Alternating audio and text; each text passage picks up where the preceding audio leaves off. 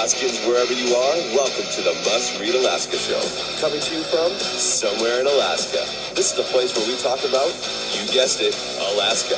Where we keep the mainstream media on their toes and where we are standing up for what's right in a world run by leftists. You can find out more by heading over to mustreadalaska.com and also checking out the Must Read Alaska YouTube channel for some really great content. But first, let's get this party started. Welcome, everybody, to the Must Read Alaska Show. I'm your host, John Quick, coming to you live from somewhere in Alaska. I hope everybody's having a fabulous summer this summer. We had maybe 2 or 3 summer days. Maybe that's all we need. The fireweed's kind of coming in where I live. And I'm still hopeful that, 1 week, we'll get 1 or 2 weeks out of summer still, but we'll have to wait and see. I want to thank everybody that listens, watches, and reads Must Read Alaska. We do this for you guys to spread conservative news through all the nooks and crannies of Alaska. If you want to help keep the lights on here at Must Read Alaska, just go to mustreadalaska.com. On the right-hand side, there's a little donate button. Feel free to click on that. Every $5, $10, even $100 helps. If you already do that, we want to thank you for helping keep the lights on here at Must Read Alaska. But without further ado, I have a special guest today. He's been on the show a number of times now. He's come on maybe every couple months, and we're excited to have him back on. Scott Kendall has been the chief of staff for former Governor Walker. He was counsel to Senator Lisa Murkowski's very historic write-in campaign. I think there was only 2 U.S. senators in the history of the Senate that have successfully won in a write-in campaign. He served as the campaign coordinator for Senator Lisa Murkowski's successful 2016 re-election. He's done a number of ballot measures here in Alaska. Without further ado, welcome Scott Kendall to the Must Read Alaska Show. Hey, John, thanks for having me. Well, excited you're back on. It's always fun to chat with you. One of the things I saw recently, I think it was maybe a couple weeks ago, you had an op-ed in the Anchorage Daily News about renewable energy. It's kind of a buzzword these days. Talk to me a little bit about that article for folks that maybe didn't have a chance to read it. You had some fascinating concepts in there. Give folks the 101 of kind of what that article was all about. Yeah, I mean, that particular article was pretty narrow. It was about what's called community solar. And I think it's probably something people think they could do right now, but they can't. We have community playgrounds, community gardens. The idea of community solar is, folks in a neighborhood could sort of combine their resources, plant a little bit of solar and sort of share the energy and savings that comes from that. And the idea is, installing solar on your own house may not work because of the way your house is oriented or just the barrier to entry of the cost. Not everyone can make an investment that doesn't really pay off for 10 years, but a lot of people could chip in a little. And so it's really just tells the legislature to allow people to do that, to sort of pool their resources, the kind of things neighbors do, like I got a neighbor, once in a while, we share a snowblower, that kind of stuff. You got a buddy who's got a boat, you ride on the boat, you pay for gas. It's kind of the Alaska way in my mind. Why not? It's sort of a free market principle. And, for those who are like, oh, you know what, renewable energy is too woke for me. Like my mind, it's like, every bit of energy we produce domestically means that's more for the market. So if a lot of Anchorage is getting their energy from wind, from solar, well, that means we'll have a surplus of gas to sell, or we'll have more gas for the future. So I like the diversification element. I like the free market principle behind it. Well, it's funny. It's like, I think I hear a lot of folks either say, renewable energy is the devil or oil is the devil. And I think there's some kind of balance in the middle where, obviously you're going to need gas to put in your car to get places, but wouldn't it be cool if we thought of different ways to produce energy in Alaska? And I think that's the conversation that this article made people think about, especially in their neighborhoods. So do you think, is this something that House and Senate, is there some statute that forbids folks from doing this, or what are the blockades? The blockades are, we have net metering right now. So if I put solar panels up on my house, I can not only save in my bill, but I can actually push energy into the grid. The problem we've got is that can only, under current law, be done on sort of a household by household basis. And this is sort of just lets people, if you've got a little, say you live in a subdivision and there's 1 acre that's undeveloped. It's a little bit of like scrubby, land. It's got some, I don't know, it's got some cottonwoods on it. You don't want the cottonwoods anyway, right? So you could put a solar array there. Everyone could share in the energy, share in the savings. It's actually, when I've talked to people, it's a relatively simple concept, and they're like, I can't do that right now. And the truth is, you can't, but you should be able to. Yeah, and there's places, where I live here on the Kenai Peninsula, Halba Cove or Seldovia, where Halba Cove, especially, I think they literally live off of a diesel generator, the whole community. Right. And so I'm sure something like this could open the door up for 5 or 6 neighbors to get together and put up some solar where they may not otherwise be able to do so, because there is a pretty significant startup cost for solar.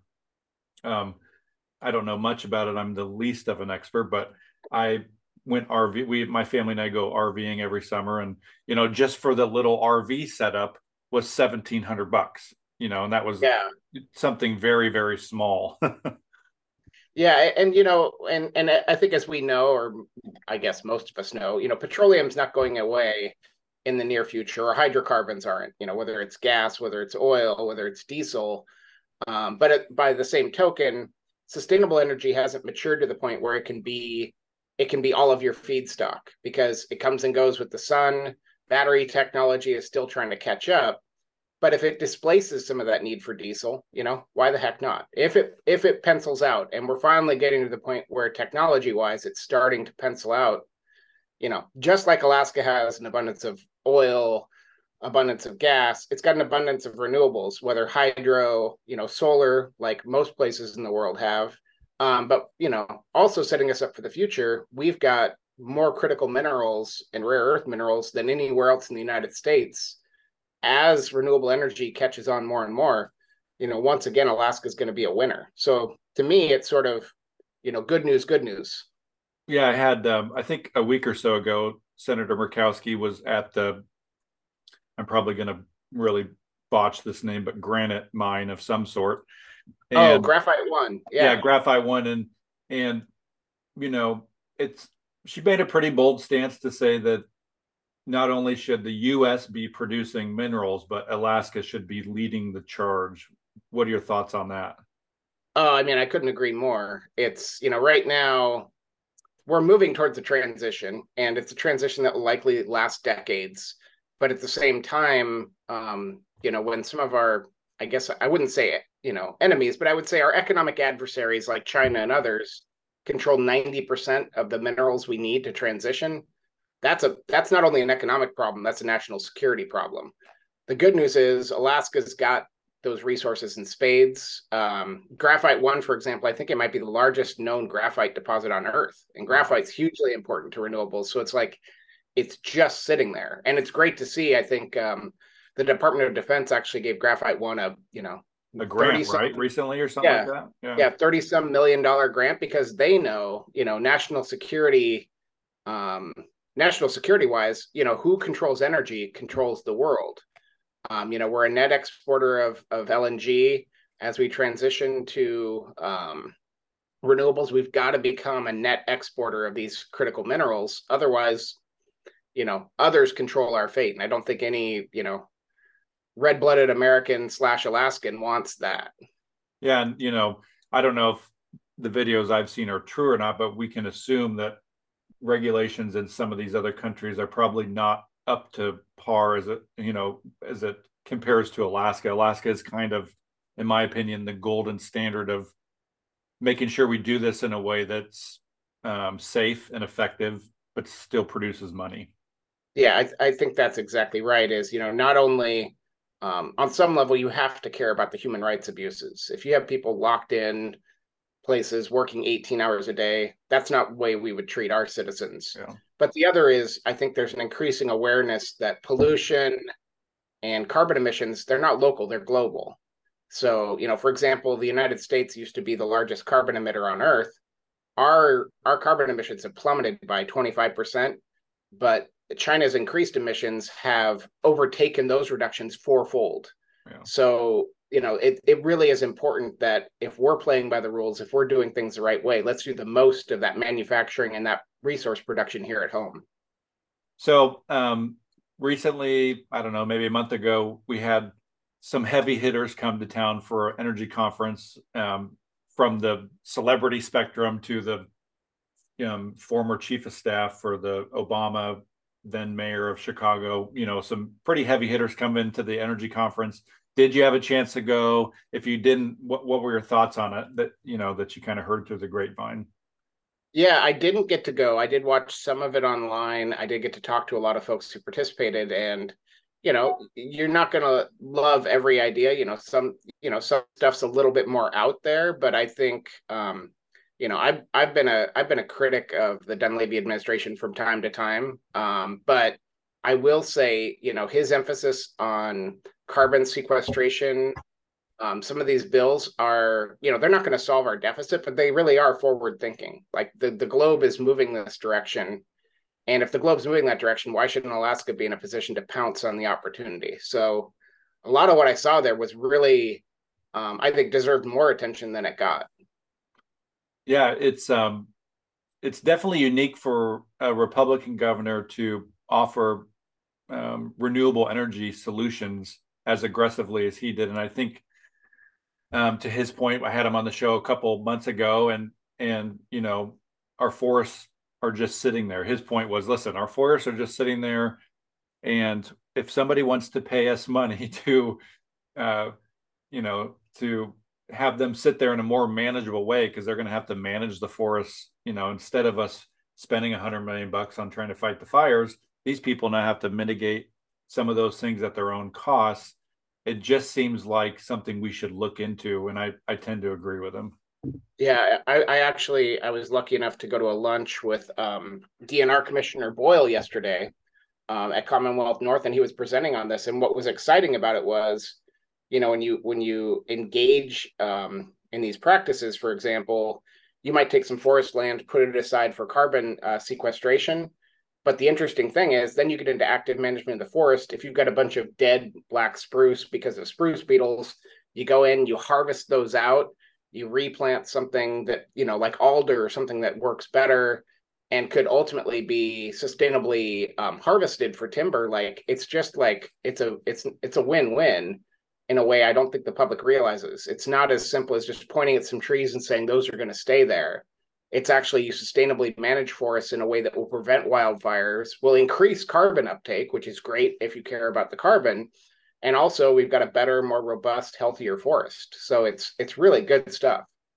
Yeah, the management of the fires in Alaska are just out of control and not controllable. I mean, it's, what are you going to do with the size of the Vermont is burning, and in the upper peninsulas in Alaska. I mean, it's just, you can't do much when these fires are just ginormous. And so this gives an opportunity to possibly make some of that more manageable, just as a benefit.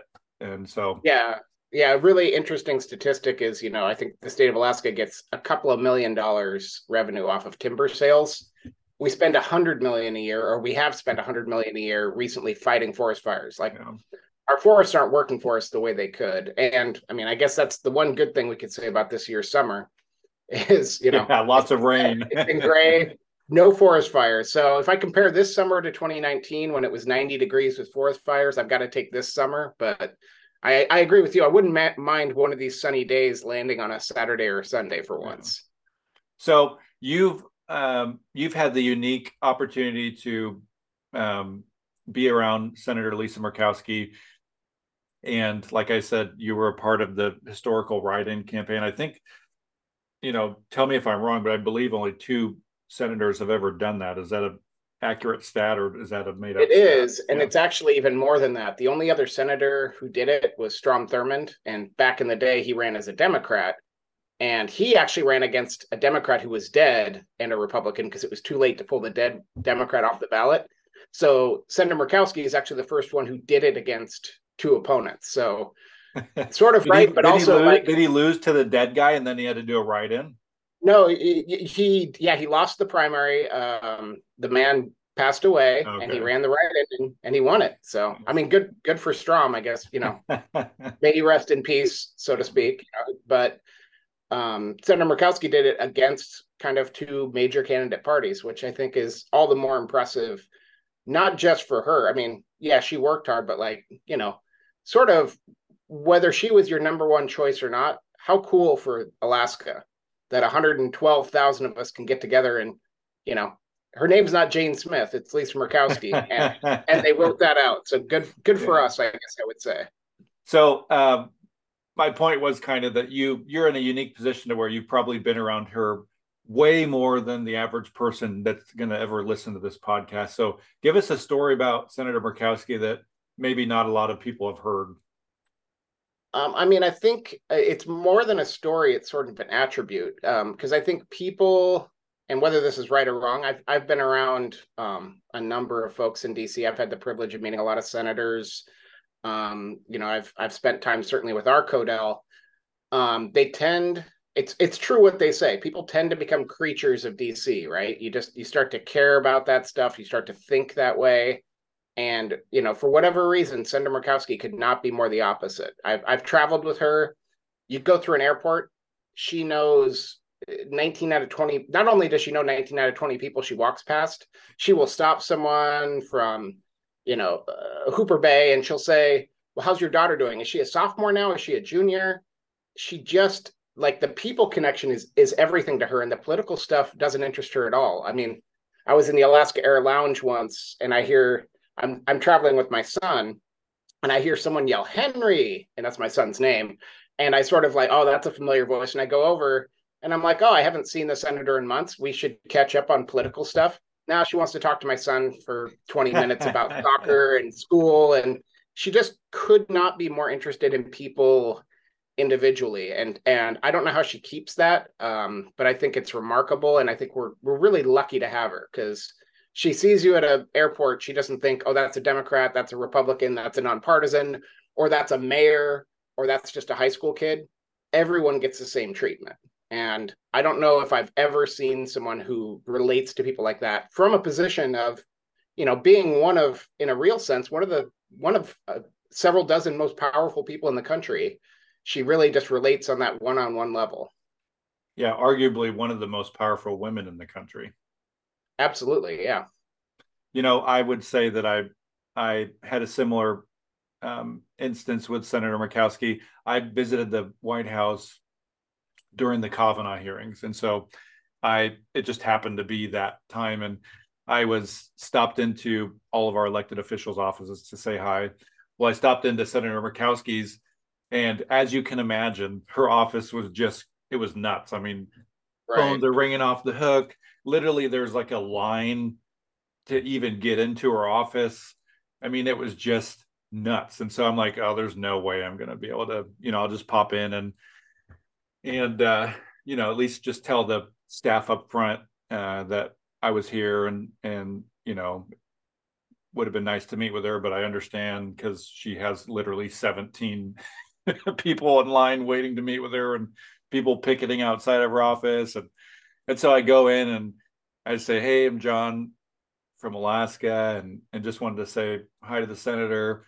And as soon as they heard I was from Alaska, they basically, stopped everything.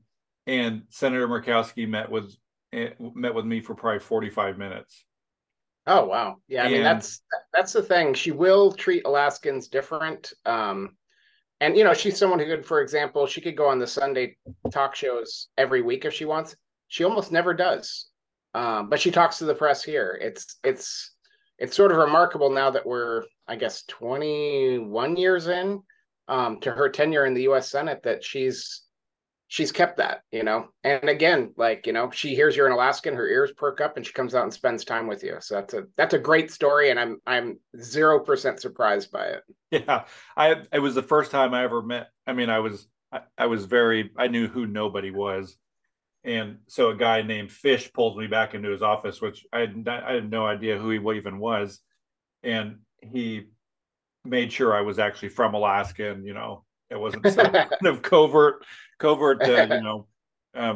thing to do, because Kavanaugh was just so chaotic, I guess, for them. And so he Yeah, kind of yeah, it was sniffed me heated. out and figured out I was a real person from Alaska. And man, we had a great conversation. Me and the person I was with a chief of the fire department here in Nikiski. And we just had a great conversation with the senator. And I always remember that she took time out of her schedule and made us feel like $1,000,000. That's great. So let's switch gears here a little bit. We have a congressional race, that's going to be here before we know it, kind of already here, right? Right. What are your thoughts on is there anybody out there that can beat Congresswoman Mary Patola? Because I know staunch conservatives, I don't know, put that in quotes, Right. out here that live in the woods in the middle of nowhere that voted for Mary Patola. And now, Right. and I know everybody in between that, that voted for and all this kind of stuff. And she's been able to, uh, you know, there's not a lot of people that I know that have met her that have a bad word to say about her. She's got a smile. People like her. That alone is it's going to be very hard to beat. So what's your take? Do you think is there anybody out there that's could even remotely come close to beating Mary Patola? Oh, I think there's always it's like boxing, right? I used to box, so they always said, fighters make matchups. There's always someone who can beat anyone, but there's also you can get given the gift of a weak opponent and run away with it. I agree with what you say about Representative Peltola.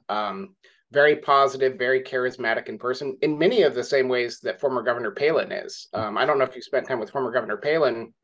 But the handful of times I have, whatever some folks think of her politics or other things, total charisma, totally makes you feel like you're the only person in the room, extremely positive, extremely high on Alaska. And I think Mary's got the same thing. She loves her state, and that authenticity comes through. And she does have some things, she's got some arrows in her quiver. I think Willow was a massive, massive win. I think we're only going to realize in the coming years how big a win that was. And I don't know if that happens without her in place. I know it doesn't happen if we don't have her and Lisa there. I think the Biden administration rolls over us yet again. But I think the two of them in some combination made that happen. And that's pretty darn meaningful to get that out of a Democratic administration. So she's got the proof points. And I also think history is a great teacher. And I will say, Nick Begich ran against her twice and lost by more the second time. There was sort of an issue where, he lost the first time and people said, oh, but if he'd been matched up against Mary direct head to head, he would have won. But by the time we got to November, and you can look at the vote file, he actually would have lost by more than Palin lost. So I sort of wonder, like, what's different? If I guess if I'm the Peltola team, I'm thinking, great, a known quantity, we beat him twice, we'll beat him again, as opposed to someone that could sort of hit Mary where she's strong, someone with strong rural support, someone with special expertise in resource development, someone who is socially moderate, you can kind of make those inroads. I don't see it. And this is, my opinion's worth what you just paid me for it, which is nothing. But I don't see it. I don't see any lightning in a bottle for Mr. Begich. Well, I think that, I'm a fan of Nick. I voted for Nick, but I also want Alaska to be successful. And I'm different in that when the person I didn't vote for wins, I still want them to be successful, because if they're successful, Alaska is successful. Absolutely. And I think that Congresswoman Patola has, in the day and age of Republicans, going after Democrats and Democrats going after Republicans in a way that's like, who draws blood first? I think a lot of people see Congresswoman Patola as like, oh gosh, finally somebody who's not just going for people's jugulars. Right. Yeah. And I think putting party aside, it is good, I think, whether she's your first choice or not, it is good to have someone where they are, maybe she follows her party more than you'd like, but she doesn't always. And it's good, I think, to have someone in office that when your state's interests in some way conflict with whoever your party is, that they will make that choice to go, Alaska first, Alaska over party. I think that's an important bit of integrity to have. Yeah, we saw that recently with her couple amendment votes to keeping gas stoves kind of off the political table. Yeah, that's an interesting one to me too. I don't quite get it, but here we are. I'm glad she voted the way she voted. I will say that. Yeah. So let's chat ballot initiatives real quick. I get a lot of folks curious, how do they even come about? And so I know you've been involved in a number of them. Can you give us the kind of ballot initiative 101? Why do we have them? What's their purpose? How does somebody even get one on the ballot to begin with? Yeah, I mean it's more a phenomenon of Western states, as I think most people know, but maybe you don't. As Western states, which are comparatively younger than East Coast states, came on, it's something many of these states built into their constitutions on this idea of populism and direct democracy are important.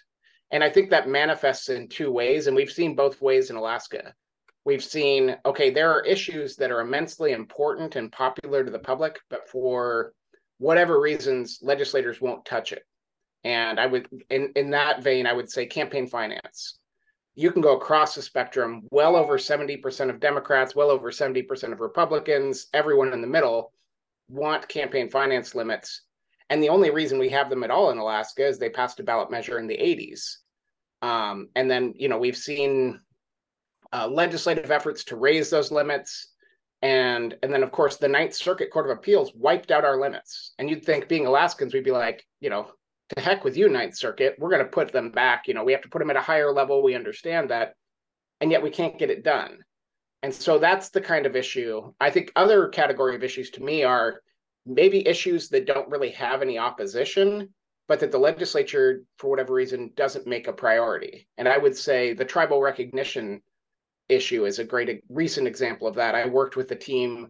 We put a ballot measure together. We qualified it for the ballot, and then we didn't have to vote on it because all of a sudden the legislature said, oh, people give a darn about this. And it passed, nearly unanimously. We had Senator Shower, who was one of the champions in the Senate. I was at the bill signing, which was just a pure celebration. You got Representative Tiffany Zolkowski speaking, then you've got Senator Mike Shower speaking, and then you have Governor Dunleavy signing the bill.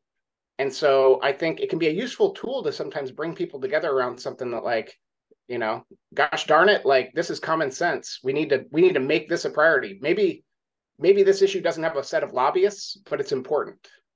And it's got to take a lot of work. I imagine it's not like you and a couple friends get together and think it'd be cool to do a ballot initiative. I mean, this takes a gargantuous amount of work, right? Yeah, it takes, you have to have some sort of, the barriers aren't huge. The Department of Law is fairly forgiving, but you have to have some ability to draft statute. And then, of course, you have to have, at least 100 friends to even apply. And then after that, go out and get 30 to 40,000 signatures. So it really is, there are barriers in place, and I think appropriately so. Not every goofball idea that 100 people have should make it onto the ballot, but if you can get 40,000 Alaskans to say, hey, we at least want to be heard on this, I think that's important. So we're almost out of time, but I want to get this last question in. One of the current initiatives, I don't know if that's the right word for it, but is kind of repealing ranked choice voting. You were on the Yes on Ranked Choice Voting team. There's a group of folks out there that have gathered signatures. I've heard they've gathered 150,000. That may or may not be an accurate number. Do you think that these folks have a chance of essentially repealing ranked choice voting? What's your take on it? Yeah, I mean, the first thing to note is, they're going after the whole system. So they're going after the open primary and the ranked choice voting. So the ranked choice voting, I know there's a perception it caused delays. That was a Division of Elections decision to hold back the tabulation. We could discuss that at a later date. But the open primary part is universally very popular. So it's going to be a big question. When people who decided to do something, albeit a bit narrowly, have that, that opportunity to take that away, are they going to realize that, okay, right now you've got a ballot in your hand in the primary that's got every candidate on it, and we're taking that back away from you. I think it's going to be a heated debate.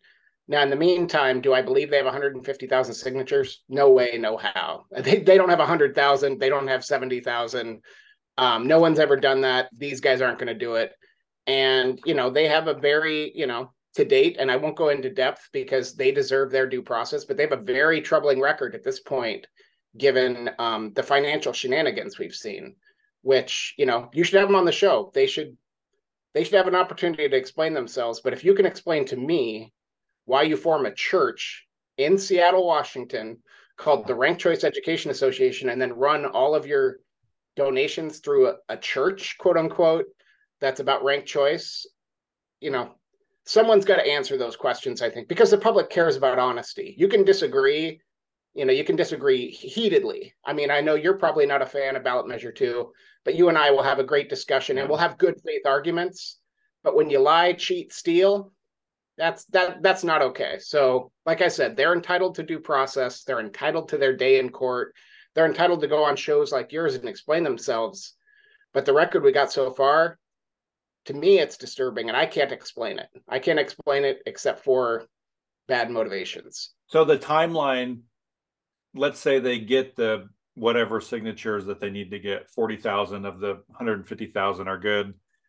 They're distributed through all the, different places correctly. Is the timeline going to be, it'll be on next year's ballot, or is it going to be on this year's? A lot of people are wondering that. They just, people are curious, what does that look like? Or is that not a question for you because it's too hard to say how this is going to pan out? Well, it depends. The answer is I think they have till sometime in February to gather their signatures, because you put a petition in, you've got a year. But if they don't put those signatures in before the start of the legislative session, then it won't be on the ballot in the fall. So if they get signatures in and enough of those signatures are valid and they get them in before the start of the mid-January legislative session, then it's on the ballot in the fall. So it could be this fall, or it could be the next one, 2025. Who knows? Yeah, it would be 2026 because it has to be. Okay. Yeah, it has to be a statewide election. They don't call a special election. It piggybacks onto the next ballot. Got it. So, well, we're 35 minutes in, and I want to be respectful of your time. Any last minute thoughts here before we head out? No, not at all. Just let's do it again. Let's pray for a couple more sunny days and some fish in our freezers. And yeah. As always, John, I appreciate the conversation. It's a fun, respectful conversation, and look forward to talking soon. Awesome. Well, I appreciate it, Scott. Thanks for coming on the show, and welcome back anytime. Thanks, everybody, for listening, watching, and reading Must Read Alaska. Again, if you want to help keep the lights on here at Must Read Alaska, just go to mustreadalaska.com. On the right-hand side, there's a little donate button. Every $5, $10, $100 helps. And until next time, I'm John Quick from somewhere in Alaska. Thanks, Scott. Thank you.